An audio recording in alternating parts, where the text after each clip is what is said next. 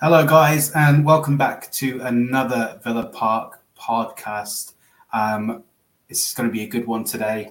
As you guys all know, if you've regular listeners, if you've been with us before, you'll know that I'm quite keen on integration of young players, and we thought just before the season starts, no one better to talk to about that than the expert on the Villa Academy. So. With no further ado, let me add in Charlie, who is on Twitter, the Villa Academy page. I'm sure a lot of you will have seen it. Charlie likes to retain his anonymity, so there's no video of him today, but I'm sure we'll be able to do all right just the same. Hi, Charlie, mate. How are you? All good, thanks. Just happy to be on. Happy to discuss some of the players that we've been seeing in action yesterday, and some of the other players who I've been watching over the past couple of seasons, and seeing them progress and discussing with you what the future might look like for them. Yeah, cool. We're about 10 minutes late because Charlie and I were finishing up watching Wimbledon. Before we go on to the football, what do you reckon to the tennis, Charlie? Good match? Yeah, ridiculous to watch. But one of the funny things I was thinking just as I came off to come on is Carlos Alcaraz is 20. And I was thinking about some of the players that we're going to be talking about, and they're such a similar age. And they're relatively at the start of their careers, and Alcaraz is already reaching such a major point in his career, being a consistent, world number one, Grand Slam winner. It's kind of incredible to think about the difference, really, when it's an individual sport compared to a team sport with such different dynamics. Well, it's really funny in the interview that they did with just before they started interviewing Djokovic. They started talking about it as like a changing of the guard, and the way that it happened before with Roger Federer and Pete Sampras. So maybe we'll get into talking about a change of the guard in some of the positions in the Villa lineup. Before we get on to the sort of specific, the players and stuff like that, I've always found it really interesting because I'll be completely honest, this is a fact-finding mission for me because I don't, apart from following you on Twitter, I don't really focus on the academy too much. I'm always just sort of absorbed with the first team. How did you get into following the youth players and sort of start your page on Twitter, and where does that sort of interest in the youth teams come from? I think the main thing is born out of interest. I think even when I was a little bit younger, I'm in my 20s now, but when I was 11, 12, 13, I was always a bit interested in seeing what the reserve scores were. When you'd get a programme at Villa Park, the little section at the back of the programme that talked about the results, and you'd see the under-18 scores, and you'd see the scorers and the names of the peoples to follow.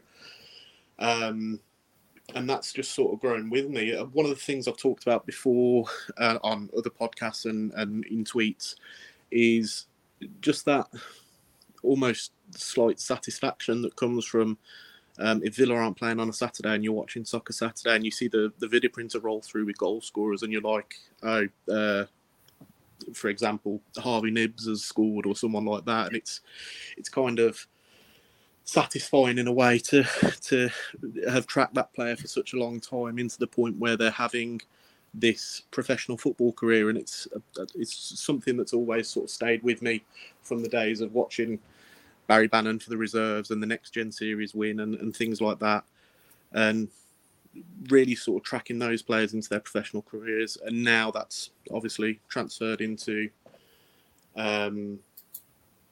following more specifically the academy accounts and providing the coverage that I think people deserve to get of the academy that the club doesn't really provide. I mean, not as though I do something amazing, but but even the small bits of information that I can provide, I think, are more than what the club does. And I think that was the main motivation initially when I started the account, is I want to give the players the sense that they're doing something. Some of these players won't go on to have professional careers. That, unfortunately, is just one of the facts of academy football. And I think one of the things that sort of gives me a bit of motivation in my head is that I'm giving these players something that they can sort of store and come back to, whether that be a goal in a good FA Youth Cup win, or get into the Premier League under-18 Cup final last season, and those little things where they can store that and keep that with them. Obviously, the bigger side of that is giving people the lowdown and giving my opinions on who will be the next person to break through, who's going to be the next player to make a breakthrough into the first team, and that's probably something that we'll come on to a little bit today. Yeah, for sure. And I'll just say this: you say you're now in your 20s. I put good money on you being the youngest person to have ever appeared on the pod, because we're all a bunch of old fogies who are normally on here anyway. But yeah, I think you bang on. I mean, you talk about the sort of progression of these kids. You know, they're in the limelight, they're in these youth teams. How many of them will actually go on to play at like a good level? I've seen today, and I'm sure we'll get onto it in a little bit, about Brad Young had a trial at a League One club and was training there, and he wasn't offered a contract. And you just think, they all seem so dead set. They're playing in the Villa Academy, they'll end up at a Championship club or a Premier League club or something like that, and it's not always the case. So yeah, I'm a big fan of what you do, and I really like your page. One of the reasons that I sort of reached out and thought it'd be good to have this conversation is because I think you're right. I don't think there's a lot of output from the club about youth players, and I think there's actually loads of interest in it, because if you think of like the favorite or the fan favorite at every club, it's generally someone who's come up through the ranks. At Tottenham it's Harry Kane, at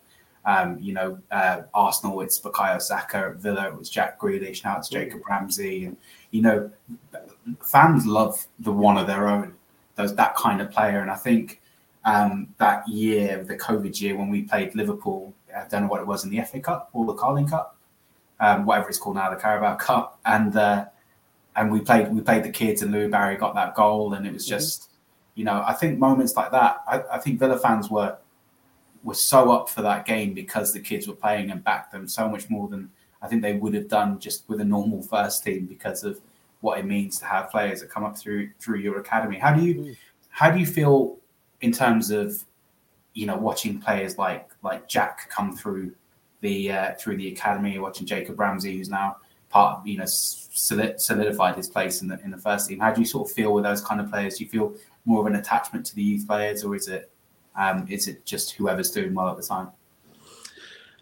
I think you're exactly right. It is an attachment, and I think it's an attachment that every fan kind of craves with the player. One of the big things is just that sense of connection to somebody, and although you can create that with a player that's coming in from elsewhere, and obviously you see that with whether you're talking about Ollie Watkins or Emi Martinez, for example, you create that bond. But I think when a player comes through and has spent their childhood with the club, has grown up in the area, I think it just adds that different dynamic to the connection that you have. Jacob Ramsey is the prime example. Jacob Ramsey grew up in Great Bar. He grew up not far away from me, and went to the same school as my brother. And it's just insane to have those little connections that are, it's almost not something to boast about to other fans, but it's something that you sort of keep in your head to yourself. And then I think the other bit is adding in that sort of sense of local pride. You mentioned Bukayo Saka at Arsenal, and Arsenal are one of the champions of their area, and they love to talk about owning a particular part of North London, for example, and players coming through from that area have this tag, and they have this almost instant bond where you almost don't have to win over the fans. The fans will already love you. And that's another aspect of my sort of admiration for academy football. He's sort of tracking the players who come from areas not far away from you and things like that, knowing that somebody comes from 10 minutes down the road. And I almost forgot we were in a podcast. I was gonna say to you, what school did your brother go to? What area? Jack? I completely forgot. Always turns into a chat these two, and I forgot that that we're on camera and recording. But I think you bang on. It's always nice to see. For example, I went to school with because I sort of was born and raised in Birmingham, but I grew up in North London in my teens, and I went to school with a guy called Jay Clivermore, who ended up playing first team for Spurs and for England, and then for a long time for West Brom. And he was sort of 2 years above me, but he didn't just go to school with me; he was also my neighbour as well.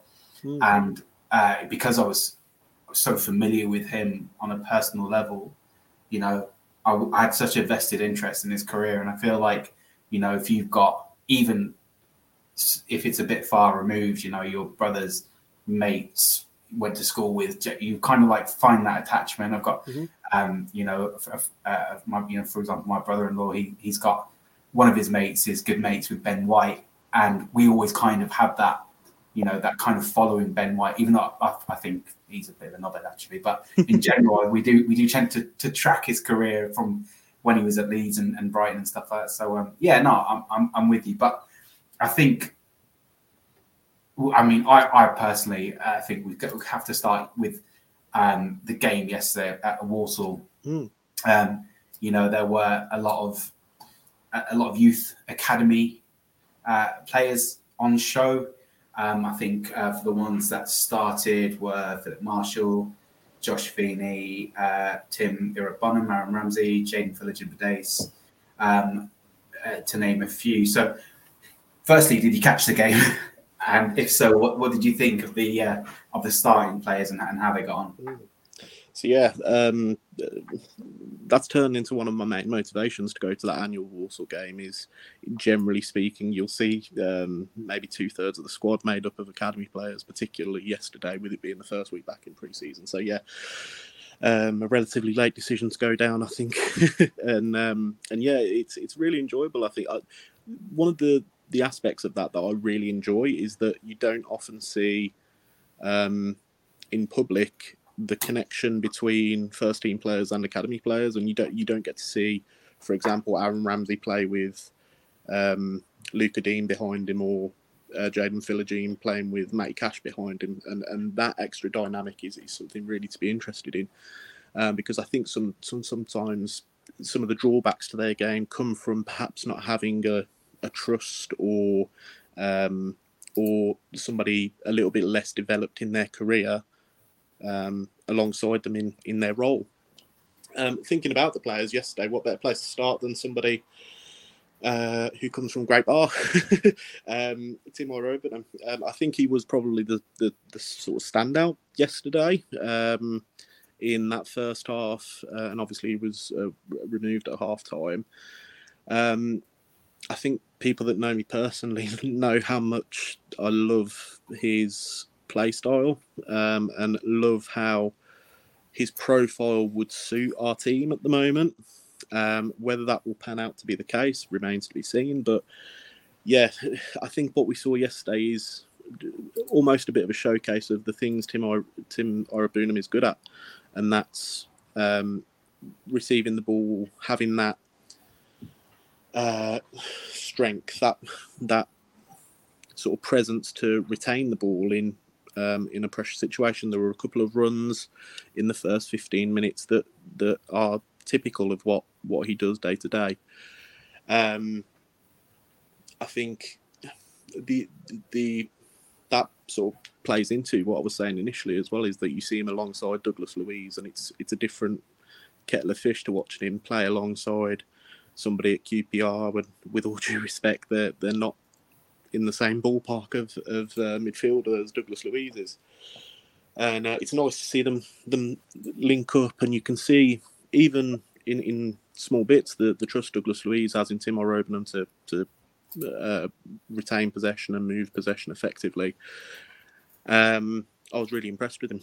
Obviously, there's only so much you can take from it.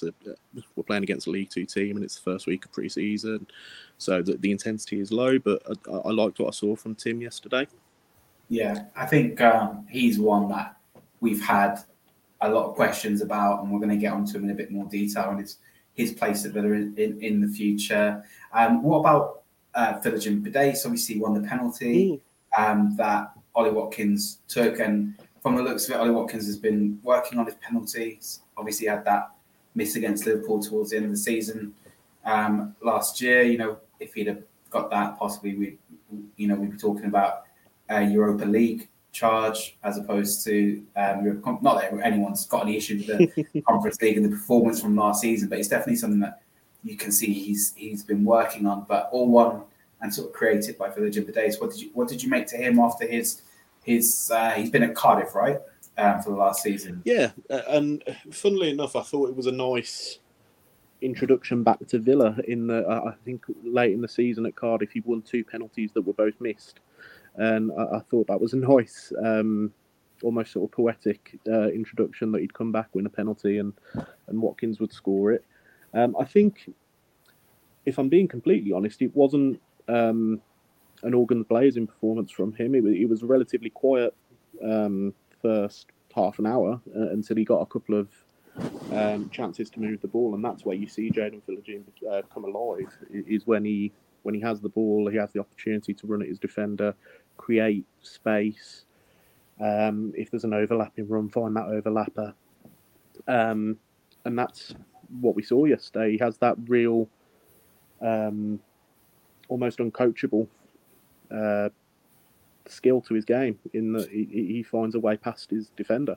He's a strange one for the Gibbidates, because I remember when he first broke through. I think was it Dean Smith who sort of gave him his first appearance, and I remember everyone being so excited about him, clamoring to have him on the bench, and I think he was out of sight, out of mind for so long, and I think Villa have had quite a few of these players who are really supposed to make their way into the first team, and everyone has a lot of high hopes for them, and then they kind of one way or another fizzle out, whether that's, and I think as fans, we're always kind of clamoring for, like I say, for that homegrown talent to be introduced into the team, and we want that kid that's cost us nothing to go out and do his part and do bits in a Villa shirt. Philogene Bidace, obviously, like I say, he's been on loan. He's been out of sight, out of mind. Everyone just sort of assumed he was going to be sent off again. Do you reckon that his performance yesterday is an indicator of anything, or you don't want to read too much into it? Just a pre-season game against Walsall.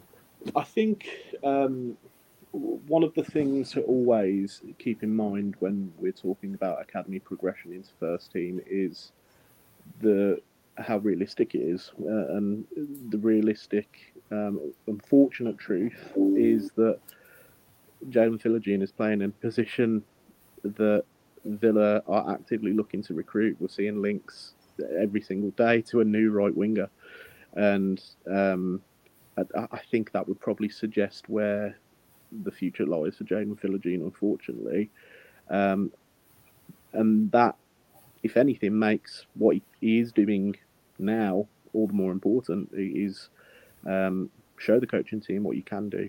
I think he's had a couple of interesting loan moves. Obviously, he was at Stoke the season before last, and again, he's not really playing the traditional role that we would expect him to play. He was used perhaps a little bit more defensively there, and then later on in that move at Stoke, they moved him into a bit more of a forward position. At Cardiff, again, another interesting season, because Cardiff don't stereotypically play the most attacking football, and so there were times in the early part of the season before a managerial change where Jaden Philogene was to a certain degree playing right back or right wing back, and you don't really get the best of him from that position. When Sabri Lamouchi came in at Cardiff, there was still some games where he would float about in the right wing position, but when that managerial change was made, it seemed to have a big impact on perhaps the freedom he was allowed to work within the final third, and that's when we saw the best come from him. That's when he started providing goals and assists, and getting into the box and winning free kicks and penalties. Yeah, he's at the age now that I'd probably think of as the crossroads age, in that he needs to be playing first team football. He can't be playing under 21s football anymore. Unfortunately, he's too good to play under 21s football. And if that means that he's not going to make it at Villa, then I think we might see talk of a permanent move somewhere else, whether that be to perhaps someone lower down. It might be someone on the continent. There's been perennial links throughout his time with Villa to clubs in the Bundesliga. I think I've seen talk before of Eredivisie interest in Jadon Philogene. But then also with him having shown what he can do in the Championship, there's no reason Championship clubs wouldn't be interested in what he has to offer. And as someone who could probably play that second striker position and has done at times for Cardiff and Stoke, and has the maturity that he has developed from playing right wing back in quite organised defences, I think that shows a talent that perhaps people wouldn't expect him to have. Because I think when you come in as a winger who's renowned for getting past his man, you're perhaps perceived to not have the most defensive responsibility. For example, you think that maybe to someone like Adama Traore when he first came onto the scene at Villa. There was always this perception that amazing when you get him the ball in the final third, but is he as committed defensively? And that makes me... He reminds me of Callum O'Hare. Callum O'Hare was a player that I've really, really liked. I know that they play different positions. Callum O'Hare kind of plays in more centrally now for Coventry, from what I've seen of him anyway. But he was a player who I always really rated. Whenever I saw him play, I was always sort of very excited for him. And then he kind of got that permanent move to Coventry. And every single time I've seen him since, I think that the big fear as Villa fans is having a player who you get rid of. You feel like there's no place for them in your team, and then they go on to success. I think that's even worse than having a player who you keep and doesn't work out, and maybe gets a big contract and stays at the club for a long time. And you want to shift them. What's worse is having a player like, for example, I know Callum O'Hare's only doing it in the Championship, but he's very well liked at Coventry, very highly rated, and you don't ever want to miss out on that kind of talent. Man City did it with Jadon Sancho. Chelsea did it with Kevin De Bruyne. Obviously, I know he wasn't an academy talent, but he was a young player that, be, in my opinion, the best midfielder in Premier League history. So, how do you feel like Villa avoid that? Is that just the setup of the youth academy now? Is it just so well organised that people that we're identifying the talent beforehand? Do you reckon that Emery's, I know you probably may not know this stuff in depth, in the inner workings of the youth academy, but do you reckon like Emery is fully aware of everyone who's coming through the academy and looking at them? I think absolutely. I think you see from the clips that we see of Emery in training and the way he comes across in press conferences and interviews is that he doesn't leave any stone unturned. I have no doubt that he has a knowledge of who's coming through, who is the next person through in each position, and who will be looking at coming through into the first team. I think the problem that you mention is not actually specific to Villa. The sort of fear of losing a player. It's a problem in football is that you really need a particular set of circumstances. You need a look to be able to break through at the team that you have come through the academy at. If you think back to when Jacob Ramsey made his debut in the Championship, that only came about due to a bit of an injury crisis, and they needed numbers for training. And so it's really sometimes just a peculiar set of circumstances that lead to a player getting an opportunity. And again, unfortunately, sometimes the harsh reality of men's football is that opportunity doesn't come at the club that develops you. And that I think if you were to ask the academy coaches, I think primarily they want to create players for Aston Villa, but then another sort of level or another dynamic to that job is that they also want to create players who have good professional careers, and that is something they take reward from. And so, whether it be at Villa, I think we're in a bit of a tricky situation. Perhaps Conference League might play into whether players get opportunities this season, but and certainly which players we keep around with squad rules and things like that. Yeah. But I think if we're talking specifically about someone like Jadon Philogene, I would probably push to saying that unfortunately his future is probably going to lie away from Aston Villa. Yeah, and I think Villa has got a really good history of bringing players up through the youth academy. We won't go too much further into the topic, but it's like in my lifetime, I remember seeing sort of Lee Hendry, proper Villa boy playing for Villa. I'm sure someone's going to correct me, or you're going to correct me and say, "Oh, they didn't actually start at Villa." But I'm talking about players who were with Villa from when they were young and who are, like Birmingham-born boys. And Lee Hendry, I always remember him when I was a kid. He was always my favourite player.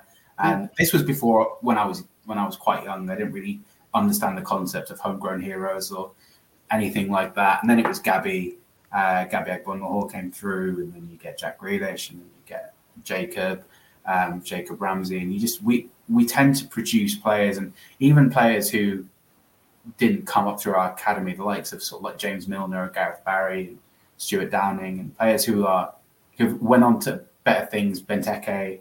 We are that club, if we're being honest, that develop players, and then sort of bigger teams come in and sort of poach them when they get to a certain level. And I've always been sort of very okay with that, because when we were in the Championship and we were the big fish and we were poaching from anyone we wanted because we were that kind of club. I just think it's the hierarchy of football sometimes. So I think that's really important. And I don't really know Emery's track record when it comes to bringing youth through, but I think it's something that I'm particularly passionate about. And I would always rather a player come through the academy and shine than come from outside the club and shine. I've got absolutely no idea why. It's not my money that goes out when we pay big transfer fees. It doesn't make it any odds to me. But if I had a choice, I think I'd always pick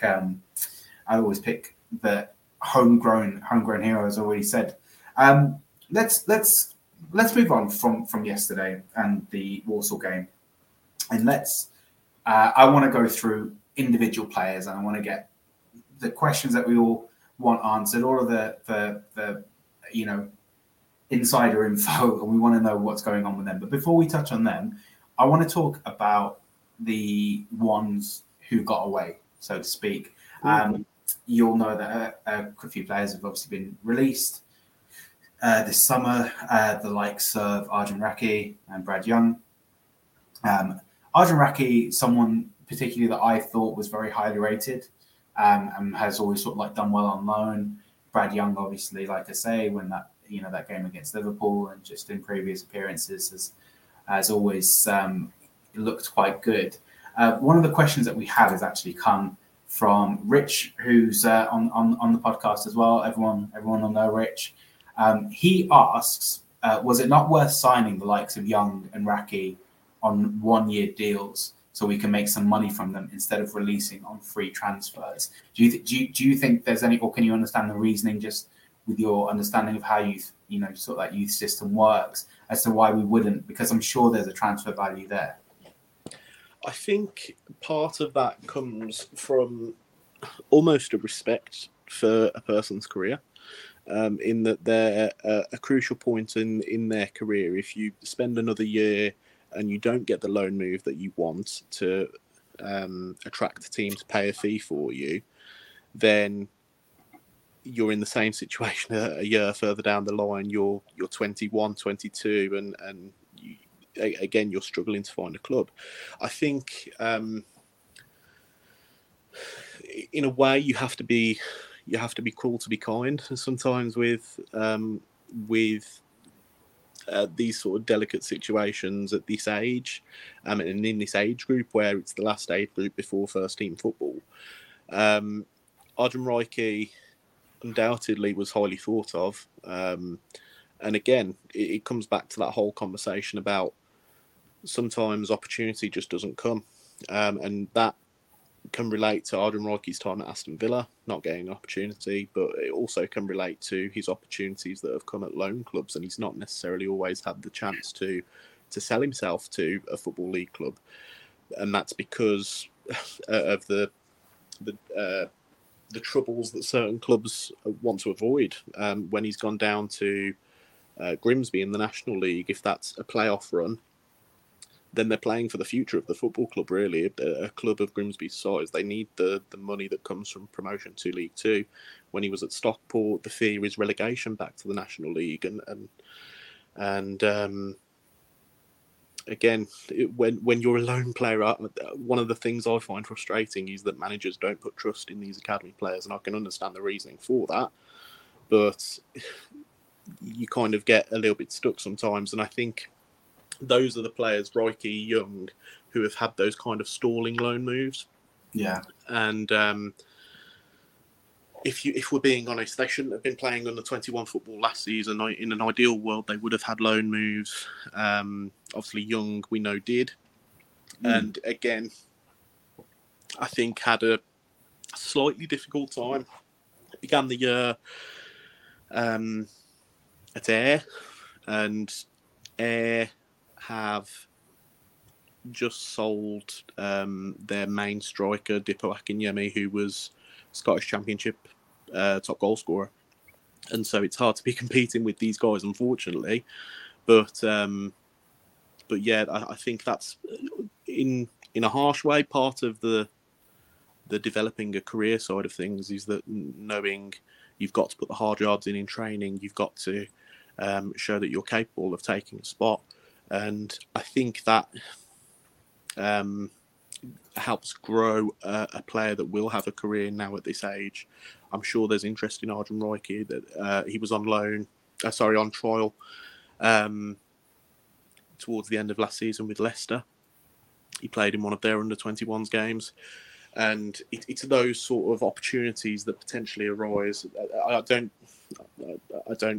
for a minute think that the Leicester opportunity will arise, but again, it's good to have that acknowledgement, and it shows that there is interest. It might be someone lower down the pyramid, it might be a League One or a League Two team, but again, it's a good base to start from.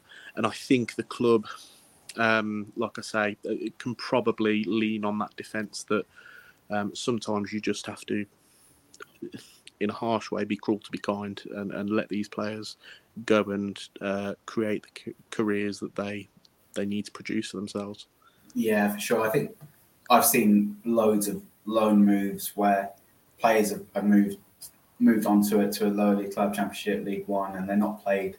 And as a Villa fan, and surely for the club, it must be so frustrating where you send a player on loan and they don't get the chance for regular football, which is the whole reason we've sent them out there. If we wanted them to sit on the bench, or we could have at least we could have done that ourselves, or could have put them in the under-21s and seen how they get on there. But no, I think you're spot on, and that's really a point of view that I've never really looked at it from, the club doing something for the player.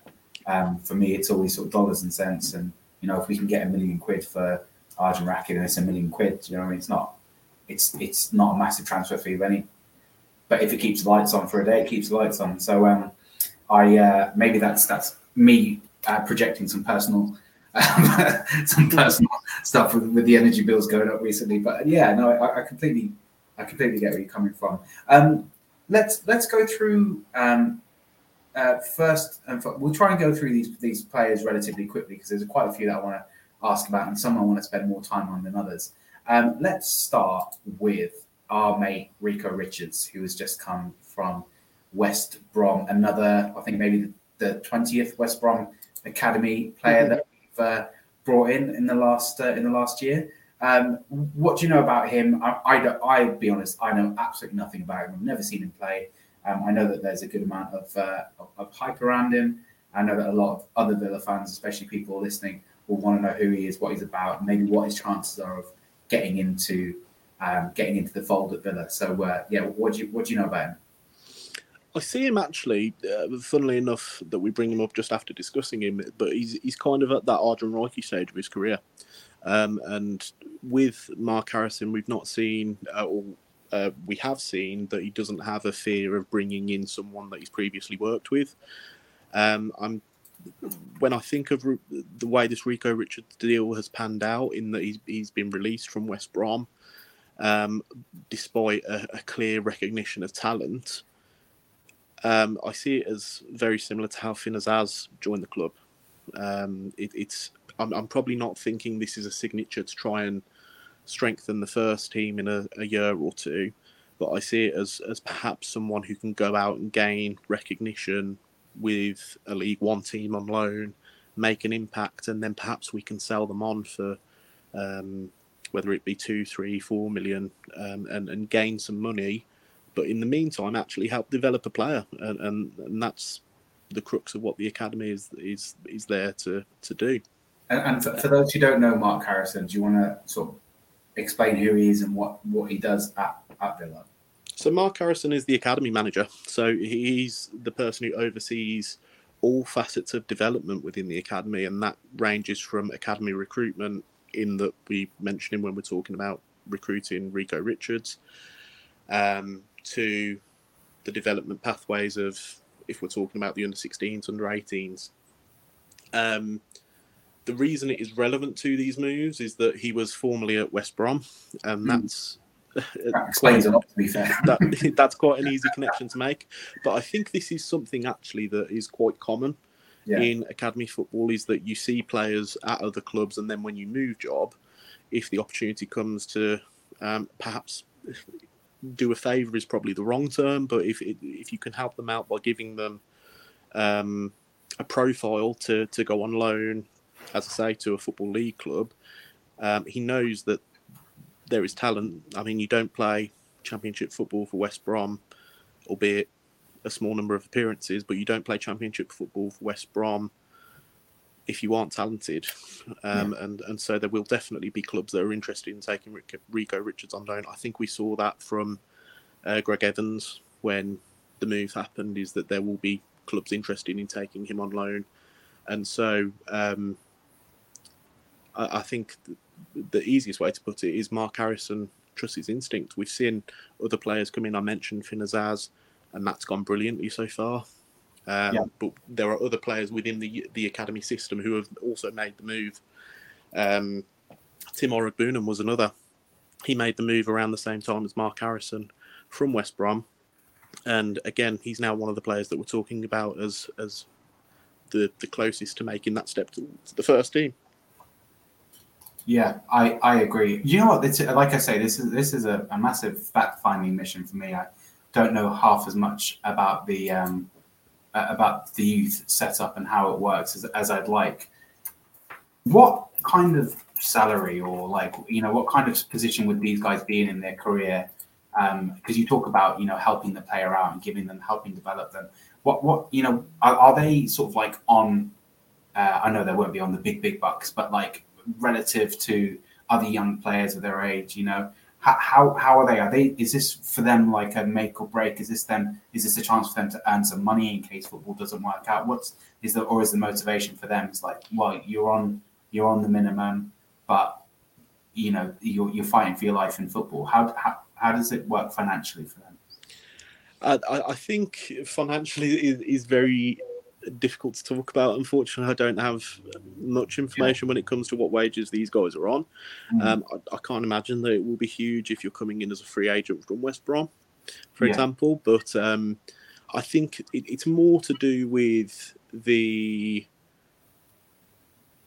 trust, for example, that Mark Harrison has in what he's seen of that player previously, and what he will be getting feedback from scouts, for example, in that when Carney Chukwuemeka moved on to Chelsea and people balked at the fee a little bit, some of the discussion I had was around opportunity cost, and you're buying the chance to develop a player who's worth so much more, and in a slightly lesser fashion, this is us doing the same thing.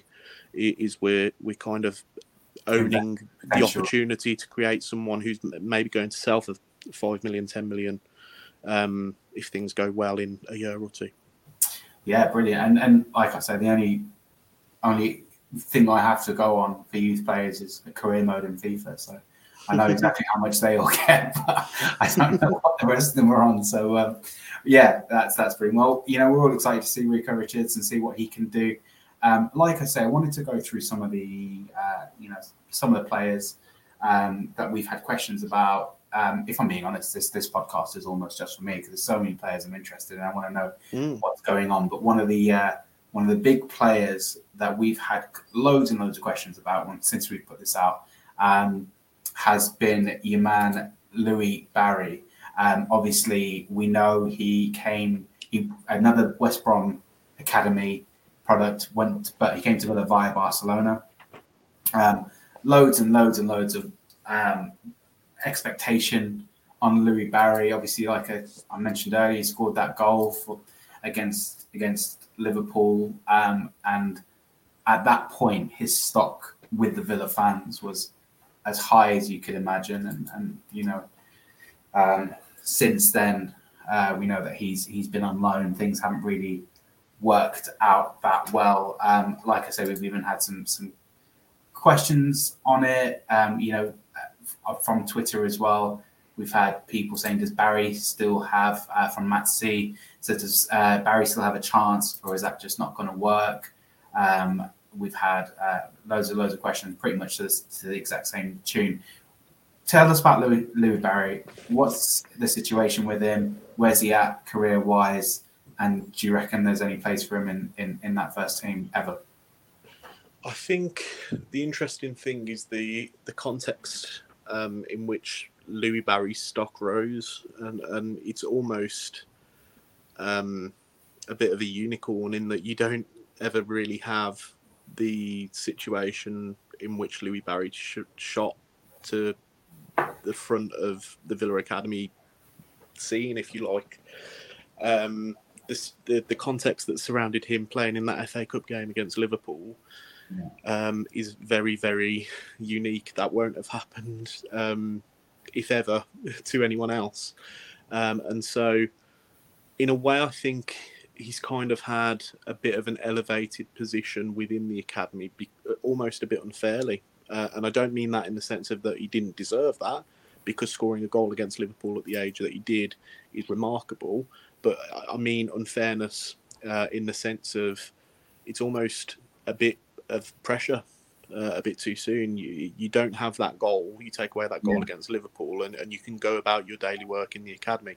Let's not forget that Louis Barry was a focal point of that FA Youth Cup winning side. And so you can argue that he deserved that sort of hype that came around a lot of those players within that FA Youth Cup winning side, solely down to those performances. In terms of his career, I think part of it, or part of the reason that we're not talking about is Louis Barry ready for first team action right now. We're not seeing him in action in a pre-season friendly at Warsaw, is because he's had to do some career maintenance, I think is probably the best way to term it, is get to grips with men's football, whether that be playing through the middle as a 9, or what we now see him more frequently as someone who's utilised as a bit of an inside forward last season at Salford. So playing in what we'd probably call the number 11 role in the left wing. And so that's stylistically a bit of a change from how his academy development went. He was pretty much always a central striker. How did he get on at Salford last year? Because I know his numbers weren't great, and he was on the bench for a period. So how was that? That's it. Is people will always look at the numbers, and I think that's the easiest way to gauge someone's idea of success. But I think going beyond that, in a team, playing a big part in a team that were a penalty shootout away from a playoff final, his success and being a trusted part of that team, having a good number of starts, is significant for Lou Barry's career. In the context that we're talking to him about, in that he's at this bit of a crossroads, we don't really know what to make of what's going to happen with him. I think, if I'm being completely honest, I don't see much of a pathway for him, in that his position is one that immediately comes with pressure when you're talking about playing Premier League football. It takes 3-4 games without a goal for people to start talking. We've seen it with Leon Bailey coming through, and how quickly that sort of positive attitude has turned to, right, we need something now. And so it's a position that clubs tend to recruit heavily in. And I think that's the biggest barrier to Louis Barry's prospects at Villa. But in that, it again relates back to what we've kind of discussed so far, is that not every player is going to make it at Aston Villa. Part of the remit of the academy is developing players who will go on and have good careers. And I don't doubt that Louis Barry is going to have, at worst, a good Football League career. I'm gonna put you on the spot for every single player that I'm gonna ask you about, and I need a Roman Emperor's thumbs up or thumbs down. Louis Barry, does he have a future at Villa? Thumbs down. Thumbs down. Probably not. Louis Barry is done. Really interesting. Like you say, a lot of pressure on him. I think because he came from Barcelona as well. Yeah. Same with Traoré. When you come from a club of that size and stature, you're always swimming against the tide. But you need to have that kind of guile, and you need to have that confidence in yourself, and more importantly, you need the ability to go forward and do what you need. He's very slight. It's hard to adjust to the men's game. Maybe he'll fill out and work on that. But I'm with you. I think Louis Barry is going to be too far behind in the pecking order. And I think we also have to bear in mind what Villa are trying to do now. If you look at the caliber of the signings that we've got, that we're making this summer, with the Torres and Tielemans and maybe Diaby coming in, and who else? Who knows who else may be coming in? I've heard Doku as well today, so it's going to be even harder for these kids to break through. But I think if you look at somewhere like Man City, for example, they're really, really good at integrating youth players. They've got what's his name? Cole Palmer. Cole Palmer, yeah. Obviously, Cole Palmer scored the winning goal in the Euros final and the 21s final. The other one who plays right back. Rico Lewis, that's one. Man City, obviously a massive, massive team at the moment, the best players in the world, but they still managed to integrate youth players, and I think that's a testament to how good their academy is. Not to mention the ones that they let go, the likes of Sancho and many others.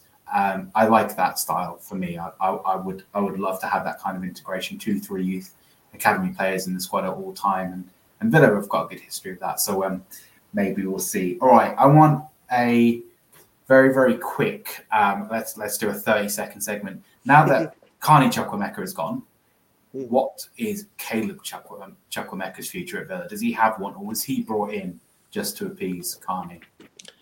I think the more and more it develops with his performances, I think it starts to sound a bit more like that was the case.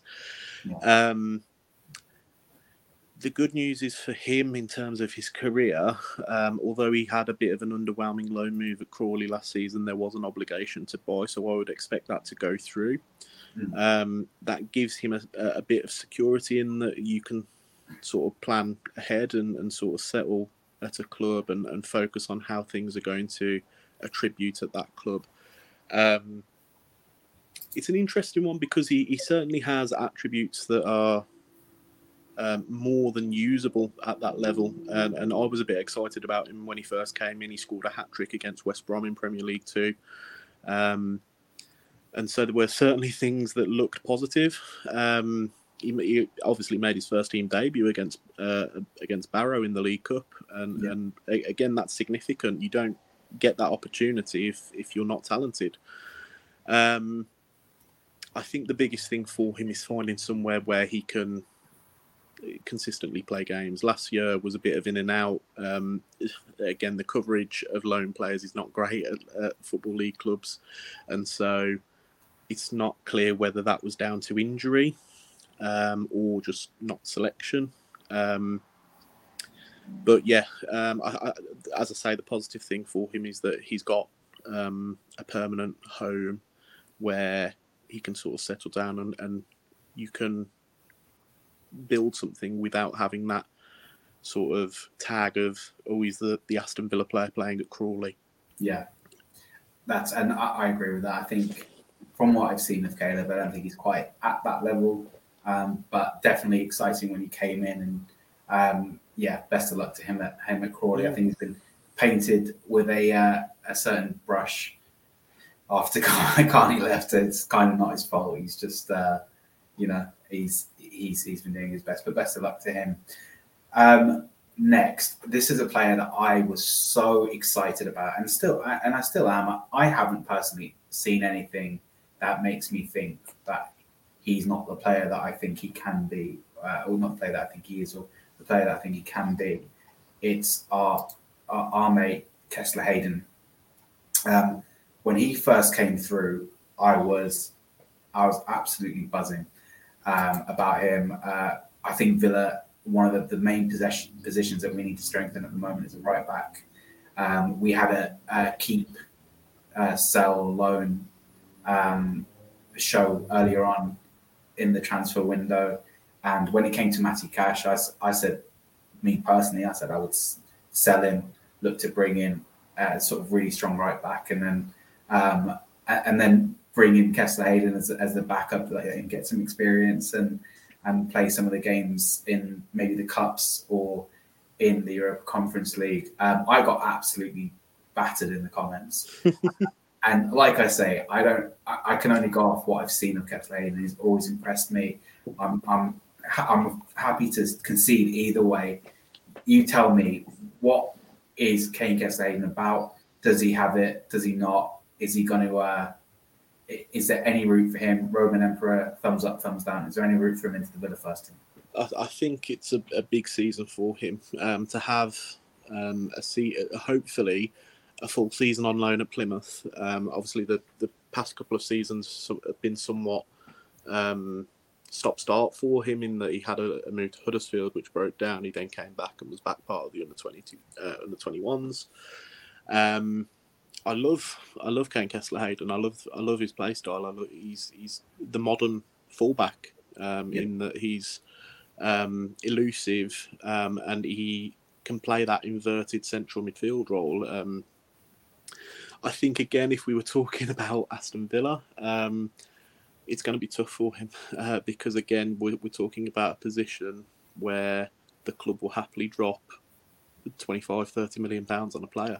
That's true, but we're not particularly blessed in that position. And we had Matty Cash, Ashley Young's gone to Everton. It's a position that we need depth. I know was it Ben Christen? Ben Christen. He played at left back, and Bogart played at right back yesterday. These players, again, I can only go off what I've seen. Really, really good players, but I don't know if Bogard is at the level of Kessler Hayden, if he has the experience of him. Is he? If we had to bring or start the season with only Matty Cash, we haven't brought anyone else in, would you rather have him in than Kane Kessler Hayden or not? Lamar Bogard is not a right back. He's somewhat of a utility player in that he can play a number of positions along the back line. Sure. But that's part of his promise, that part of the potential that he has in that he's capable to play a number of positions. Thinking about Kane Kessler Hayden, certainly when we saw that he was part of the match day squad or travelled with the squad for that 2-2 draw against Man United at home, I think a lot of fans would have said, yes, this is the guy. He's an exciting footballer, so I can see why fans want him to be successful. Yeah. Not only just because he's an academy player, but he plays an exciting brand of football. What I was the think game he played against Man City? And I for can't remember. Swindon. Swindon, yeah, and he was Yeah, absolutely electric in that yeah, game. yeah, and things like that only benefit him in that was on ITV on a Friday night. There would have been millions watching, and I think the sort of famous clip was he nutmegged someone and went on a bit of a run, and again you're kind of thinking, wow, I'd love to see this guy get a bit of a run in the first team squad, and so we can see a little bit of that excitement. I was certainly watching, and I've never watched a game of his where I wasn't impressed, and I think that's part of, even at every level. So what does he? What is he missing then? Because you say you don't know about the route into Villa, because we're always going to bring in top talent. But that doesn't mean there's no route, there's no gateway for the academy, because then there would be no point in having it.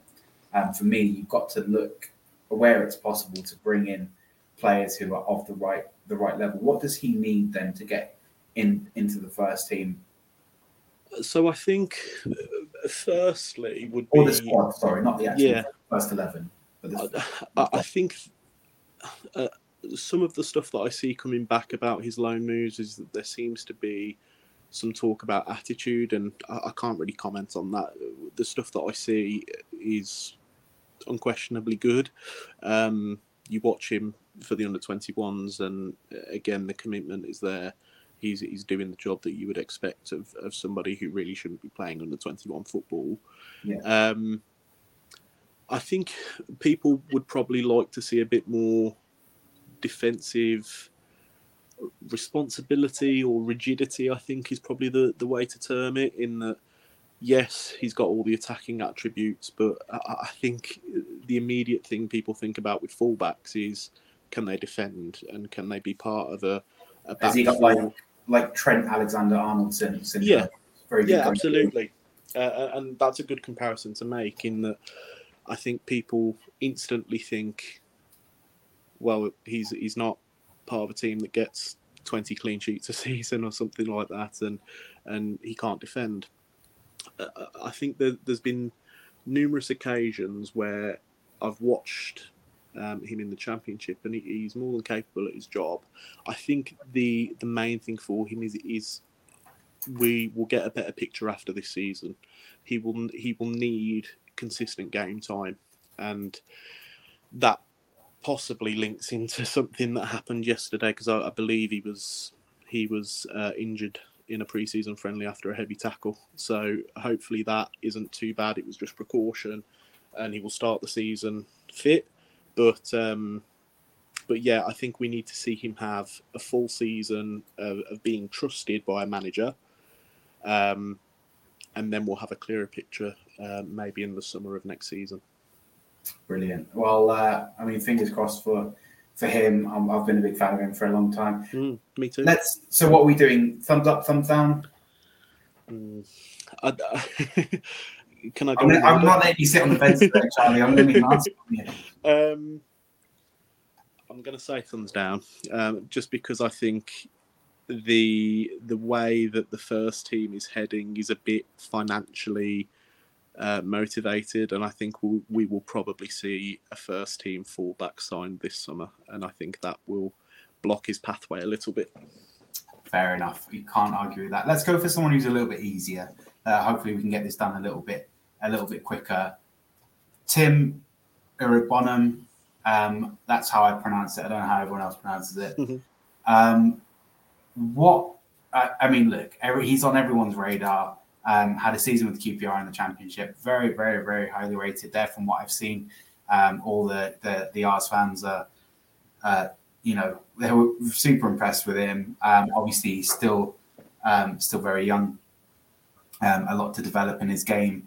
There's two things for me, because from what I've heard, there doesn't seem to be a massive risk in terms of his ability. Obviously, he's going to get better as a player. He's still a kid. My big question is, Villa currently have Douglas Luiz, John McGinn, Jacob Ramsey, Bubakar Kamara, Yuri Tielemans, who can all play in the centre as a centre mid. Obviously, there are some players who are a bit older than others, the likes of John McGinn. Douglas Luiz is a player who you can see. I could see him leaving, going to a Chelsea or going to an AC Milan or a Barcelona or something like that. But for now, as it stands, it doesn't really seem like there's a route in for him in terms of the opposition and people who are already there. What are your thoughts on Tim Origban really quickly in terms of like his ability? But let's also get a thumbs up, thumbs down. Can he batter his way through the established players already and find a place in that first team squad this season? I think we will certainly know more by the end of the transfer window. I love that this season we have the extra opportunity of European football, and so if we can get in a good position following the playoff, if we qualify, but then secondly, if we're in a good position in the group stage, he's someone who will be, for me, have sort of first reserve on substitution minutes, perhaps even starting games if we can qualify with a couple of games left to go, for example. So I would be a big advocate for him staying around this season. I'm a big advocate for him having as much exposure to minutes as quickly as possible. Yeah, I mean, do you have for example, any worries about the competition that he's already got there, all the names that I've already mentioned? What do you think? Yes and no. In that two of the players that fit that depth chart currently don't play that central midfield role. John McGinn's used in that bit of a, I call it a bit of a wing fielder, the right midfield role, and Ramsey used on the left. So if that continues to be the case, then Douglas and Kamara can be your starters, and then perhaps if we see some rotation, then Tielemans can drop in, and then, like I say, in the example that we gave of Conference League football, then that would leave, for me, Tim Origban with the perfect opportunity to have some good exposure to men's football at a high level. Again, it might take an injury or something like that. Injuries happen. And so if he's around at the club this season, part of the squad, then it only takes someone to get a 2-3 week knock for him to get a little run, whether that be in a Conference League game or something like that. And that can be the difference maker for someone who's in the infancy of their exposure to first team football with Villa. Yeah, I think he's one to look out for. A lot of people are very interested in him, and I, for one, am as well. I'd love to see him integrated. Keep seeing stuff with like links to Weston Kenny and Tyler Adams, other players who kind of play his position. I'd much rather give Tim a go. He looks really impressive. Love to have him a part of the first team. Right, we're going to go on to the big one now, because anyone who's ever watched the show before and has ever seen me in the Villa Park podcast will know that I'm an advocate. I'm the head of the fan club for one particular player. Have been for quite a few seasons now. I've been banging the drum for this man, Cameron Archer.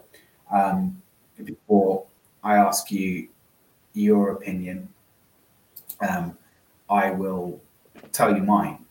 He is, for me, the most natural finisher we have at the club by a country mile. I think he's got everything he needs to have, at least he deserves a chance in the Premier League starting games, I believe.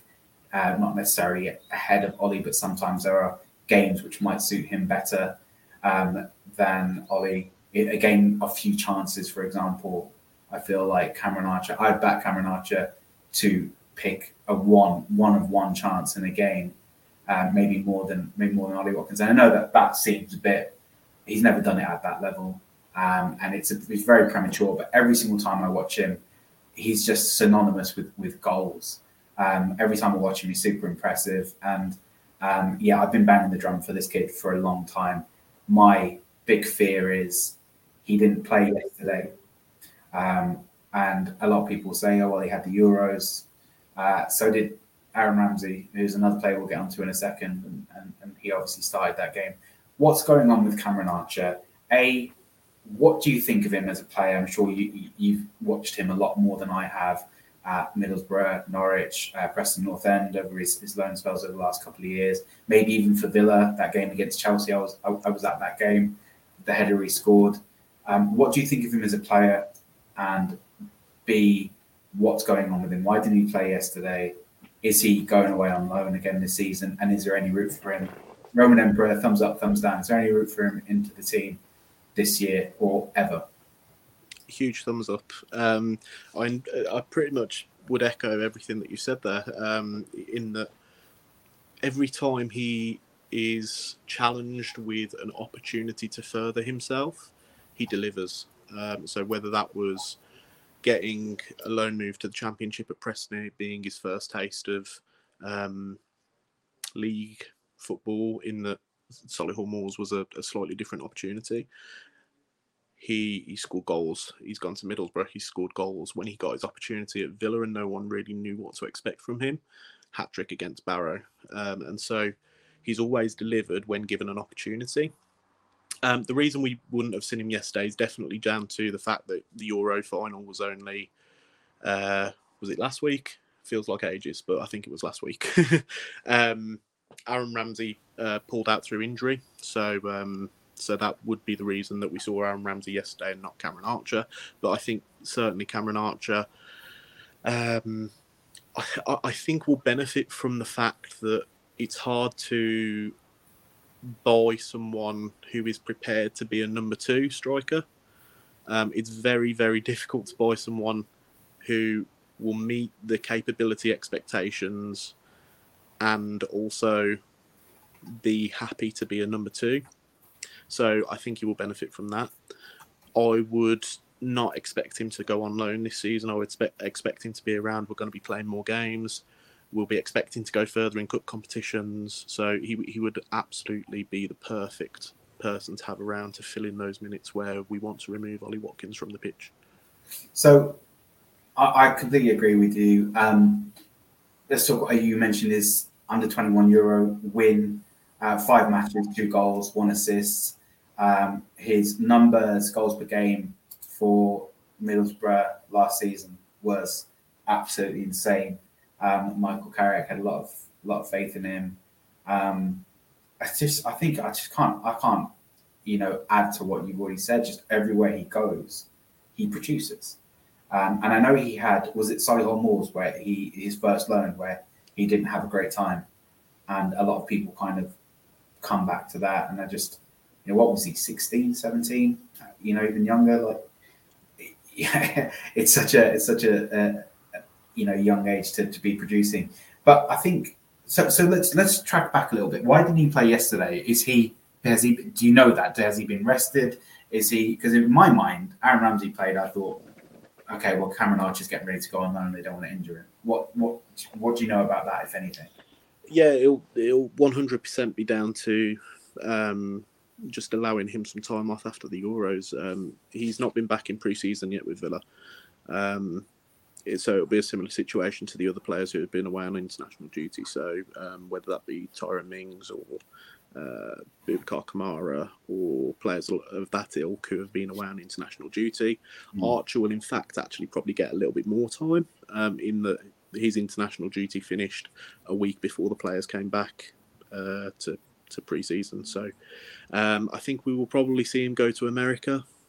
Yeah.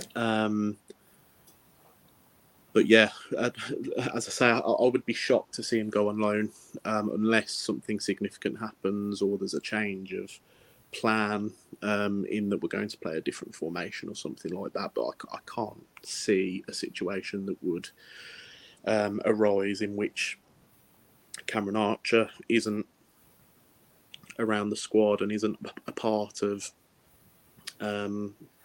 the Europa Conference League squad, for example, the 11s, or whether it be from the bench. And I don't doubt that he's going to score goals for us. Yeah, I'm with you. And I think we were talking earlier about the fear of the one that got away. I don't have that kind of fear with anyone as the same way I do with Cameron Archer, because I put good money on the fact that if he goes anywhere in the Premier League, he'll score goals.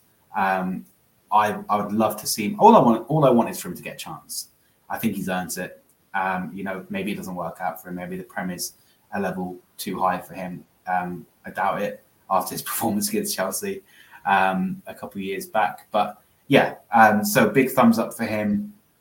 Is that obviously you've given him a glowing description? Is that a thumbs up that you would like him to integrate, or do you think he will actually start playing first team football? I think he will. As I say, I think the way things are at Villa at the moment is that it's a low priority position for us to recruit in. So I would be surprised if we sign someone who's going to rival Ollie Watkins, and so that fits Cameron Archer's position within the squad perfectly. Do you think it is a low priority position? So we've got Ollie Watkins here. Do you think it is a low priority position? Because I thought at times last season, because obviously we've got Duran as well. We haven't spoken about him, but if Watkins had got injured last season at the crunch time where we went on our great run, do you think obviously Villa would have struggled with no striker? And with Watkins, we only have the option to play one way, really. Do you think that it will be the case where Villa won't sign a striker? Because I've seen us linked to quite a few. Dusan Vlahovic before he was linked to PSG. Obviously, that looks like that move is going to happen possibly next week.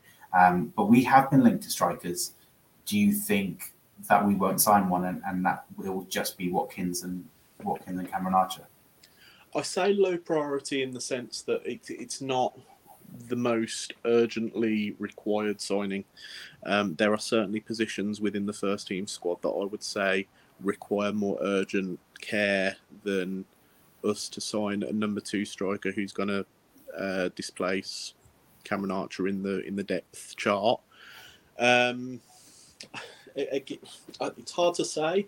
I would be shocked though that if we go and spend big on someone, and then it comes back to that same conversation that are you really going to go and sign someone who's happy to come and be number 2 and is a competent goal scorer? Those are probably the hardest strikers to come across because you're talking about your Wout Weghorst to Man United or something like that, and you saw how that played out. Yeah, you can't argue with that. I think maybe it's competition as well. It was only what was it, 2 years ago when we brought in Danny Ings to be direct competition to Ollie Watkins. Obviously, it didn't work out for Ollie Watkins, and he actually kind of thrives off having no competition. Ollie Watkins, I think he kind of suits better knowing that he's going to play every week. He doesn't have that maybe added pressure. But obviously, my opinion, I'd love to see Cameron Archer get some more game time. I'm not sure what's going to happen with Duran. Every time I've seen him, he's looked fine. I think it's harsh on him because he only gets sort of like raw 10 minutes. Is the word, I think. Say again, sorry? I think he's raw in that you can see that there are things there that, like, you can see why he's been identified, but I think he needs time to sort of establish himself and sort of understand his role within the team, for example. Yeah, I agree. And from my opinion, I don't see any world where I'd rather start Duran than Cameron Archer. Right? No. Like that. And that's what baffled me. But I get sending him out last season on loan, getting him some experience. He wasn't going to play a lot in a Villa shirt. And the same for Duran. He didn't play minutes. I'd be surprised if he actually did 90 combined, all of the games that he had. But Cameron Archer, I think we're all agreed on that. I think you struggle to find a Villa fan who's not interested to see him. Let's do the last player before we finish off with just a few questions that we've had in. Aaron Ramsey. Obviously, we know his brother Jacob has come. What did they call him? The England official Twitter. They didn't call him Jacob Ramsey. They called him something else. JJ and AJ probably. Yeah, probably something like that. Something like that. I don't know. The disrespect for Jacob Ramsey was crazy, considering he was captain at the under 21s. Yeah. They got the name wrong, and then they called him a defender. So yeah, he's had a lot of disrespect. But a player who is very, very highly rated, and actually even before Jacob Ramsey came through at Villa, I heard that his brother was the one to look out for Mm. When he had made his first appearance in the Championship, Jacob Ramsey, I heard, well, he's got a brother in there who's even better than he is. Jacob is obviously, proven to be a revelation towards the back end of the season specifically. He's done some incredible stuff, a player that everyone loves. He's our homegrown hero already that we have in the squad. What is the story with Aaron Ramsey? Is he as good? Is he better? Is he worse?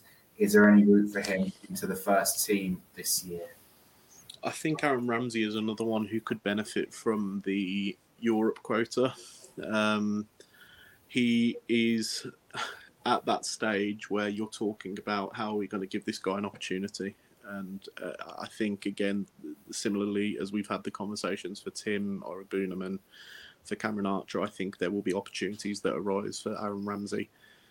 Funnily, I think he may even be the beneficiary of his brother's injury right now, in that he'll get a run in pre-season. And if that goes well, that who knows, that could even lead to a start on the opening day against Newcastle, for example. He plays a similar role. He's slightly more diminutive in that he does more of the things that you would expect to see from a 10, whereas Jacob Ramsey is a bit more sort of all action 8. He's got the technical ability as well as the sort of running power. Aaron Ramsey is a bit different in that he's more I'm trying to think of a comparison in terms of player. He likes a final pass from what I've seen. He had a good chemistry with Cameron Archer and Middlesbrough. He's a playmaker. Yeah, he's a bit of a right place, right time player, I think, as well. In that he pops up with a key pass in a counter attack or the 30-yard carry crossing the halfway line in a counter attack from a corner. In fact, we saw that with one of his goals for Middlesbrough last season, in that he carried the ball a long way from a counter attack and then finished it without second thought. Yeah. So I don't doubt that he's got the technical ability. I like that Villa gave him some trust to play yesterday. I think it will be interesting to see what happens. As I say, he might benefit from his brother's injury. He might benefit from the European quota that we need. We could very well end in a position where he doesn't leave on loan and we see him get some minutes in the Conference League. Yeah, brilliant. I think we'd all be excited to see Aaron Ramsey. I'd love to see him. I know that he played with Cameron Archer at Middlesbrough the second half of last season.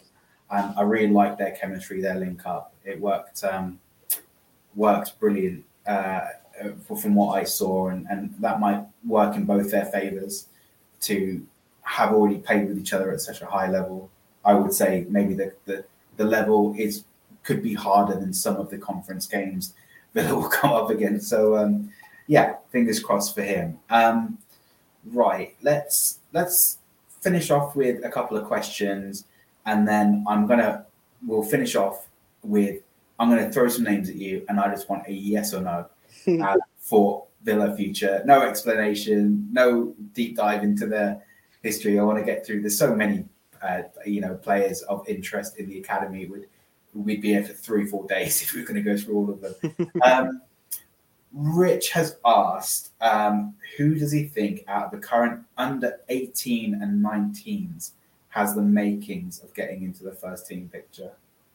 Okay, so I've got some thoughts on this one. This is a good question. If we're talking players that played for the under 18s last season, Caden Young, but I think that's a bit of a cop-out answer because he's already been in and around the first team, so I'll give you another couple. Omari Kellyman. I think this will be Kellyman's season. In that he's made that step from under 18s to under 21s.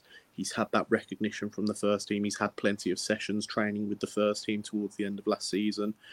He is really exciting. I will be keenly tracking what he does with the under 21s. I expect him to be central to what they're doing this season. And who was that? Sorry, I completely missed the name. Omari Kellyman. Omari Kelly, yeah. I have, again, through my absolute limited experience of watching youth football, I have heard of obviously Young as well, Caden Young, Murray Kelly. We actually have one of the questions that we have from our own Kevin Tyler is Rory Wilson. What are his chances of making it into the first team? I think the conversation surrounding Rory Wilson is a bit unfair in the same way the conversation that surrounded Louis Barry was a bit unfair. He comes over with this big reputation from Rangers, and I think people are expecting a bit too much too soon for him. Sure. I see people talking about surprise that he's not involved in first team squads.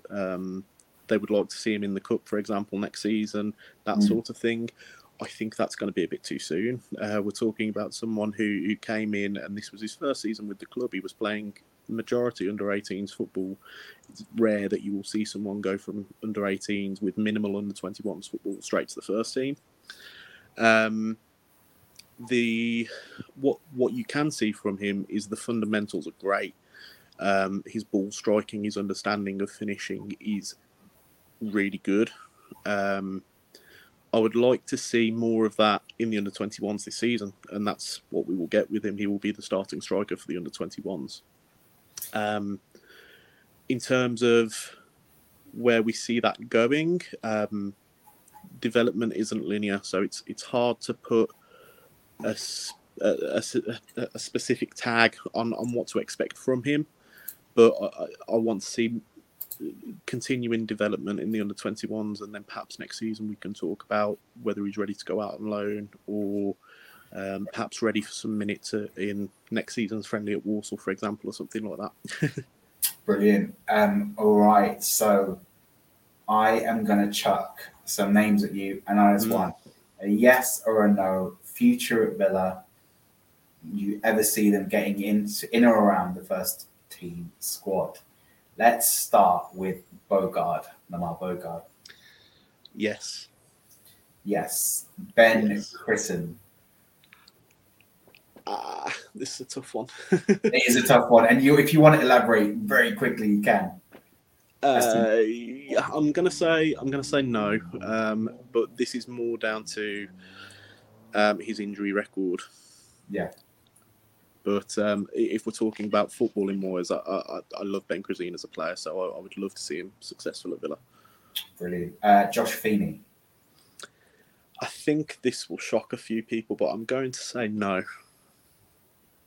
Wow, that is a big one. Josh Feeney, again, from what I know, is highly rated. A lot of people. Yeah, absolutely. And me saying that doesn't mean he won't. Absolutely, but I think this is more down again, sort of thinking of the difficulties that centre backs tend to face in breakthrough, and I'm thinking again, it's hard for a defender to get opportunity. Particularly when they come through so young. I think Josh Feeney still has some filling out to do. Again, I think everyone would love to see him develop. Yeah. I think if we draw it back to just simply yes or no, I'm hedging my bets a little bit and saying no. Wow, let's move on. That's very interesting. That's a really bold take. I assume this is the brother of Dominic Revan, who now plays for Barnet, if I'm not wrong. Sebastian Revan. Will he follow his brother to lower league? I think we will probably see him get a move. They gave him a 1-year contract extension, so we'll. And I've seen talk of a loan move to League Two. So I'm going to say no at Villa, but again, he's one of those that I would expect to have a good EFL career following things at Villa. Brilliant. Finn Azaz. No. I'm not spoken about Finn Azaz. Yeah. The straight answer would be no. But again, that's just simply down to how stacked we are in that position that he plays. I'm half expecting there to be some movement towards a permanent move, probably to Plymouth. Okay. As the transfer window progresses. I think that's quite a lazy expectation, but I think it's also quite realistic in that it makes sense for all parties. I'm loving this. This is brilliant. I'm putting you on the spot, reading off names and seeing where you're going with them. Amari Kellyman. I know you've already talked about him, and you said how much you like him. What do you think? Future at Villa or no? I think yes. Again, it comes back to that same statement about development isn't linear.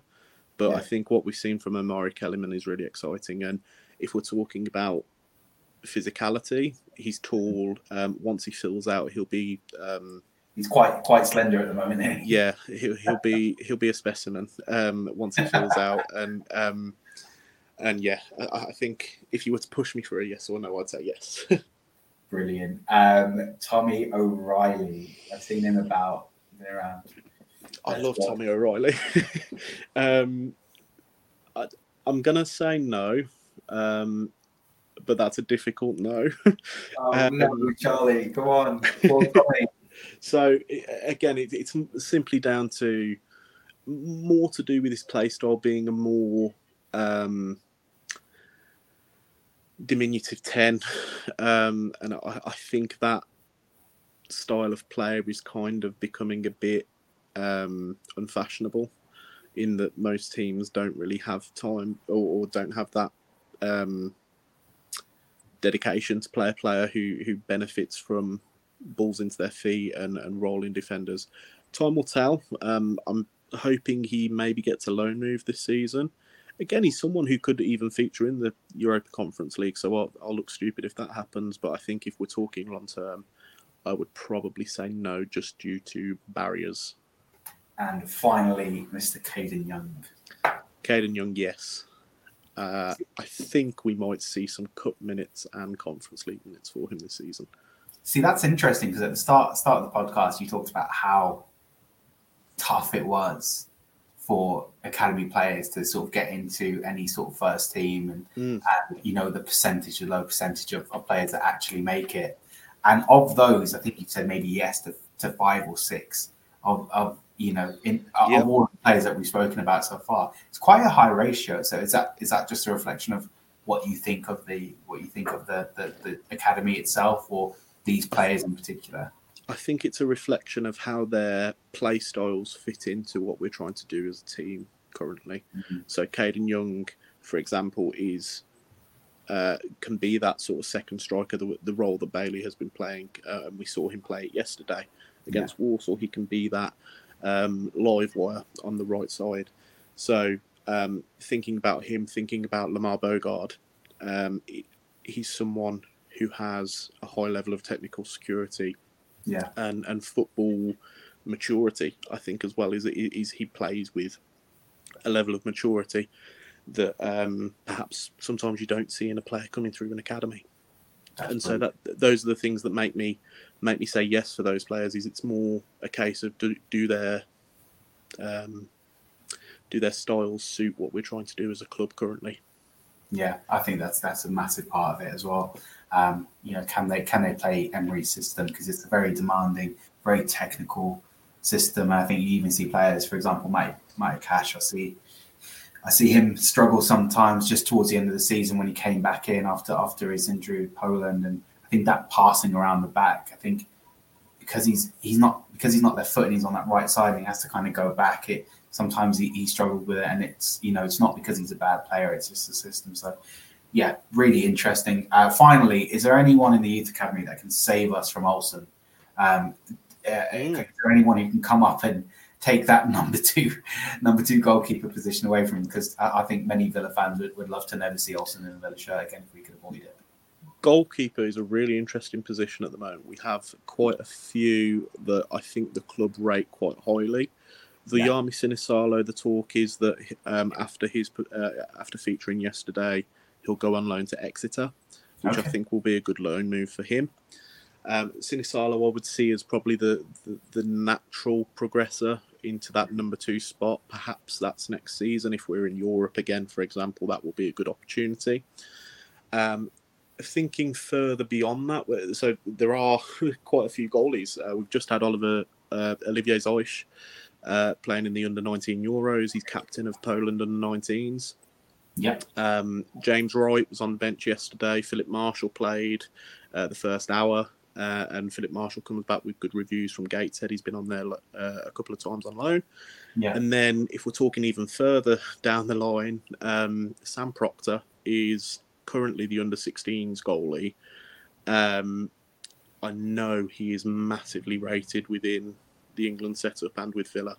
Okay. And so it'll be interesting to see whether he maybe makes some steps towards the under-18s this season. But Sam Proctor is a name to keep an eye on. I am baffled. I have no idea how you keep all this information in your head about all of these youth academy players. I think in terms of questions about players, that's it for me. But I can't tell you actually how much I love this podcast. I've done loads over the last few years with with the Villa Park Pod, and I've got to admit I actually think this is one of my favourites because I just sitting back and learning about stuff I have absolutely no idea about, and you never, like you said at the start of the podcast, you never really get to hear about these set up.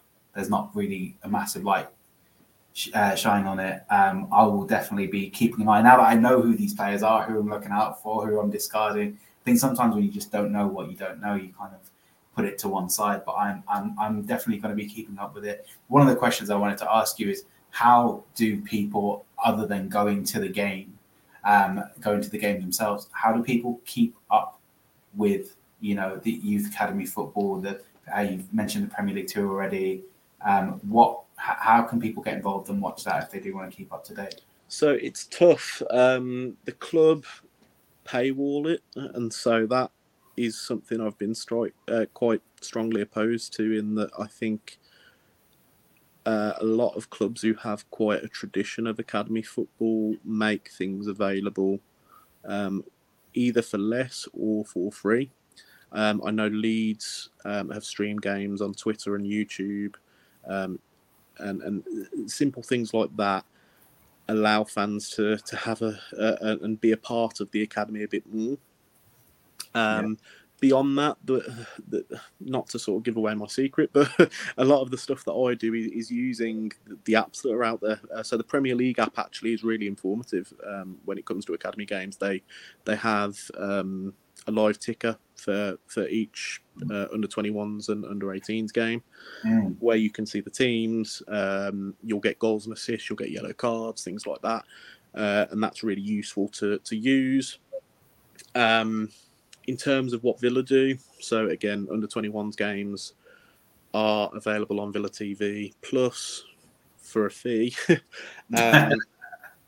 But even then, it's I will try and put out when I see streams are available. So, for example, Crystal Palace do a really good job. They stream every under 18 home game and under 21 game.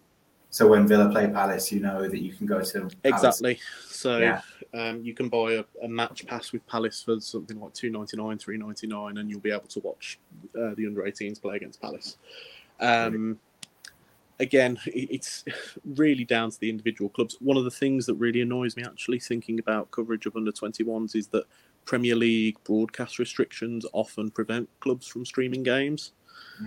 And so that's if... so a lot of Premier League 2 games are played on Friday nights. If there's a Friday night football game live on Sky, you can't broadcast a game at the same time.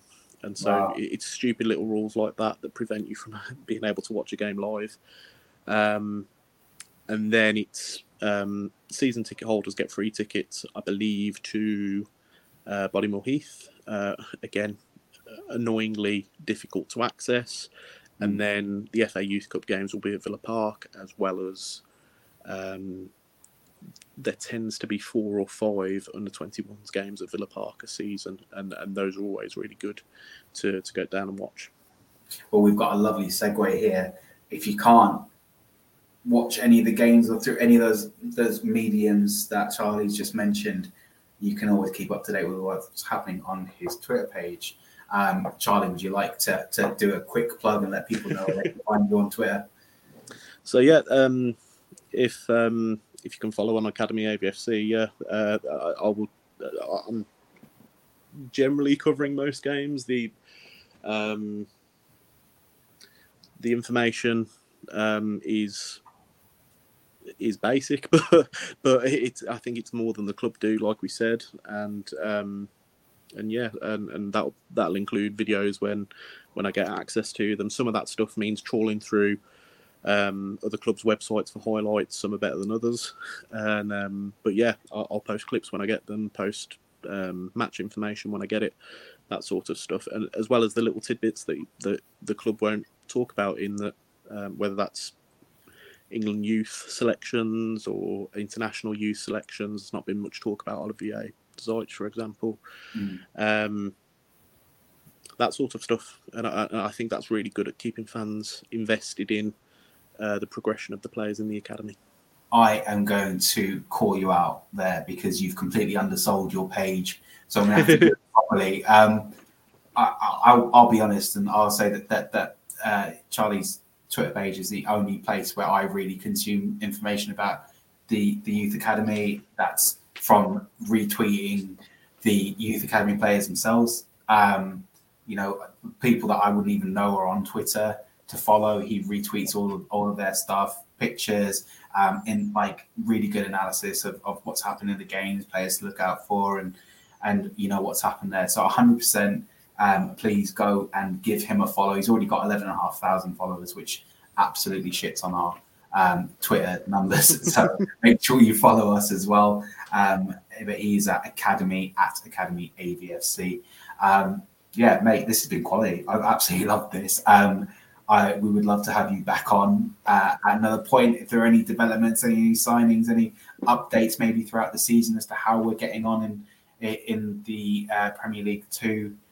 If we haven't scared you off on this one. Yeah, without being a bit in the know, because I know that's quite trendy on ITK. ITK. Yeah, there will be some stuff that I think fans will want to discuss. So, yeah, it would be great to come back on and talk about the stuff when it officially happens. Brilliant. Well, thank you guys all for listening. Thank you, Charlie, for coming on. It's been a pleasure to have you. Please tune in for more stuff. And remember, follow the Villa. Cheers. See ya. Mate, thank you.